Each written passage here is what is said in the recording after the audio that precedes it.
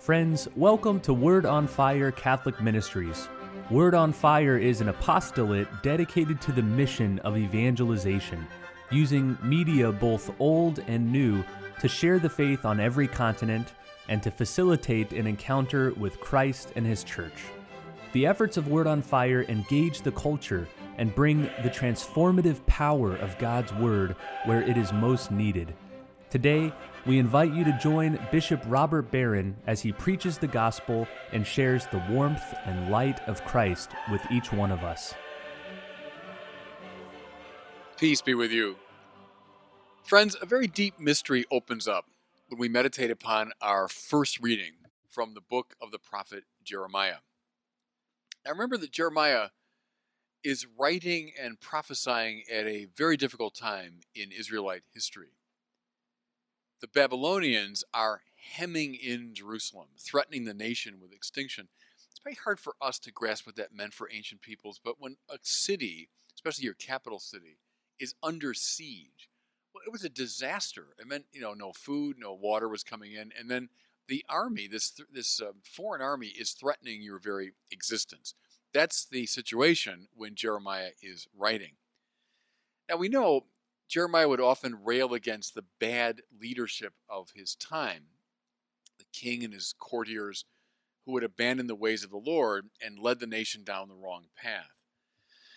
This is why he shouts in our reading today, listen, "Woe to the shepherds who mislead and scatter the flock of my pasture. You have scattered my sheep and driven them away. You have not cared for them." The references to scattering, by the way, are allusions to the exiles that Israel had undergone in its history and was about to undergo. Jeremiah knew that a divided, scattered Israel could not fulfill its mission, which was to gather the tribes of the world. And so he's railing against the bad leadership of Israel, which has led to this catastrophe. Okay, that's the critique.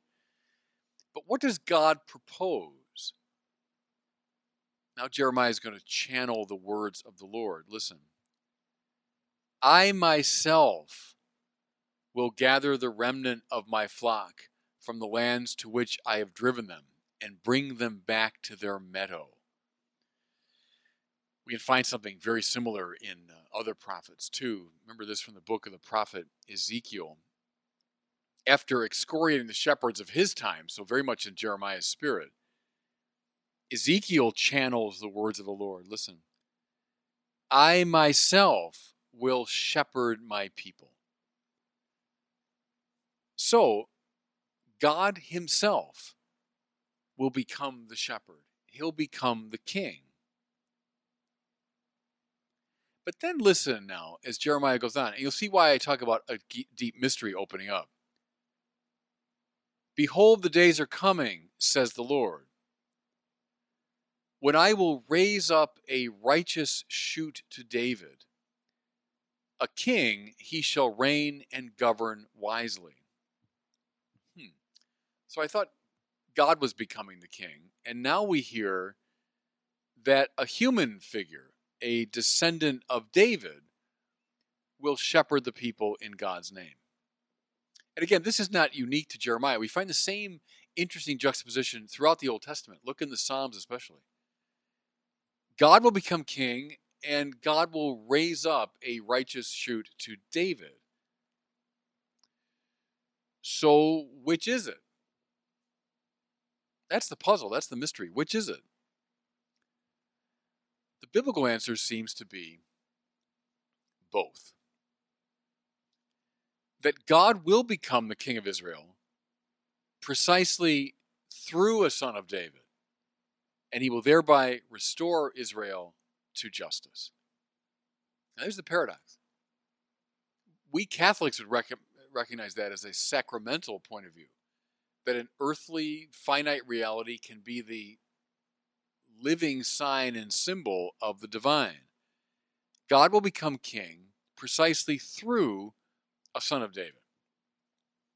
Now, I suggest everybody, with that peculiar background in mind, we can understand the Gospels much more clearly. Jesus is presented unambiguously throughout the Gospels as a Davidic figure, isn't he? As a son of David.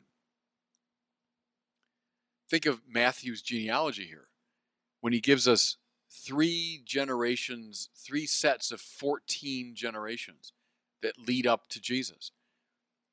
14, of course, was the number corresponding to David, to David. What Matthew is saying is David, David, David has come. Think of the angel's annunciation.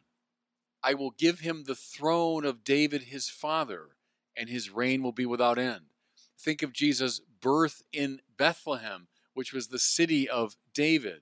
Think of the cry of Bartimaeus, the blind man, Son of David, have pity on me. Think of the triumphal entry into Jerusalem. That's how the Davidic king was expected to enter into his city. Okay? So he's a Davidic figure. He's a king. At the same time, Jesus is unambiguously presented as divine, as God himself. He says to the paralytic, my son, your sins are forgiven.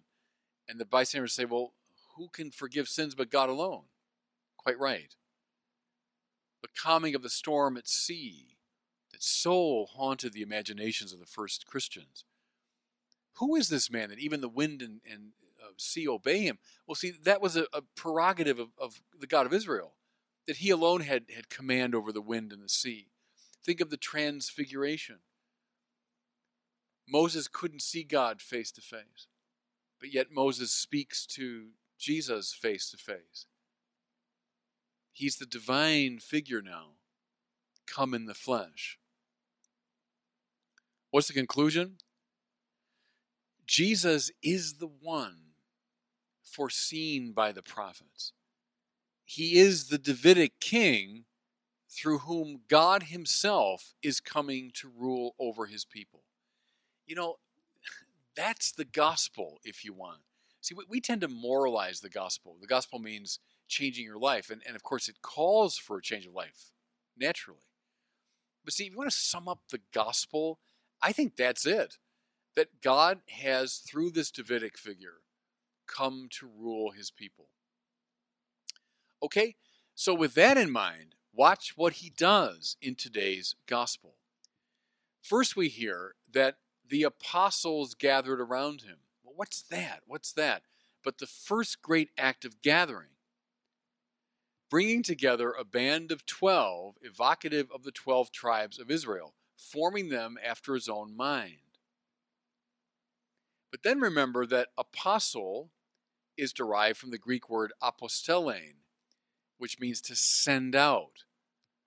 So these apostles gathered by the king were sent out like letters. Now why? To gather in the rest of Israel.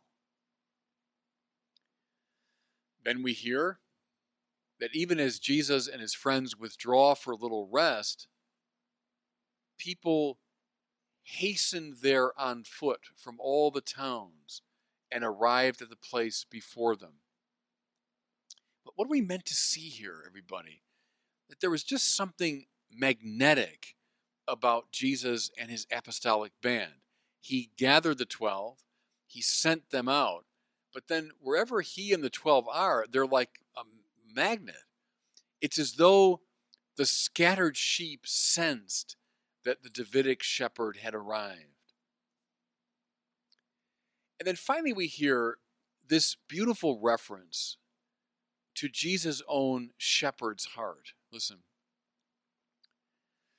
His heart was moved with pity for them, for they were like sheep without a shepherd, and he began to teach them many things.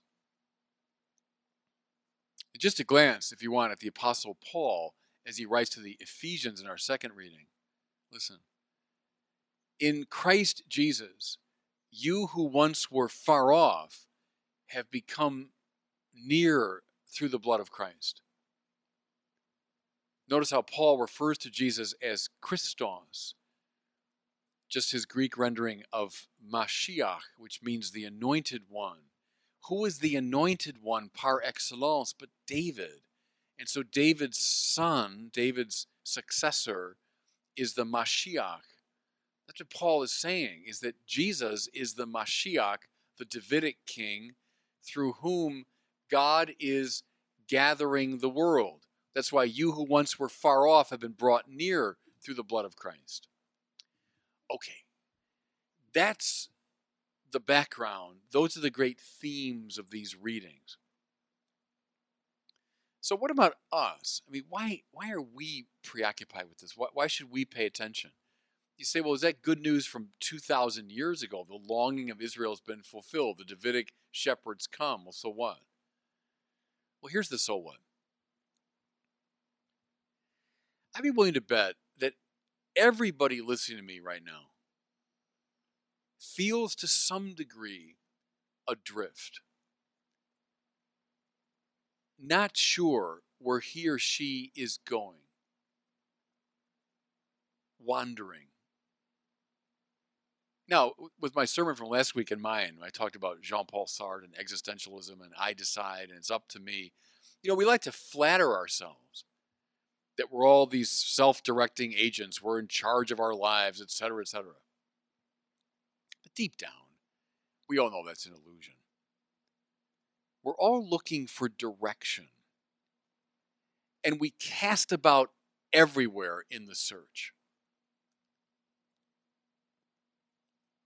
Politicians, pop stars, singers, philosophers, writers, social activists, etc., etc.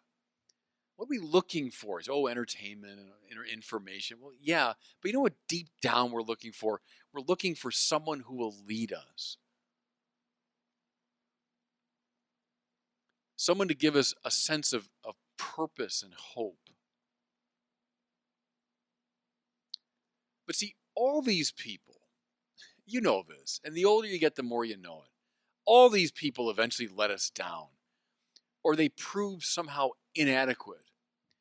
They show themselves as being as lost as we are.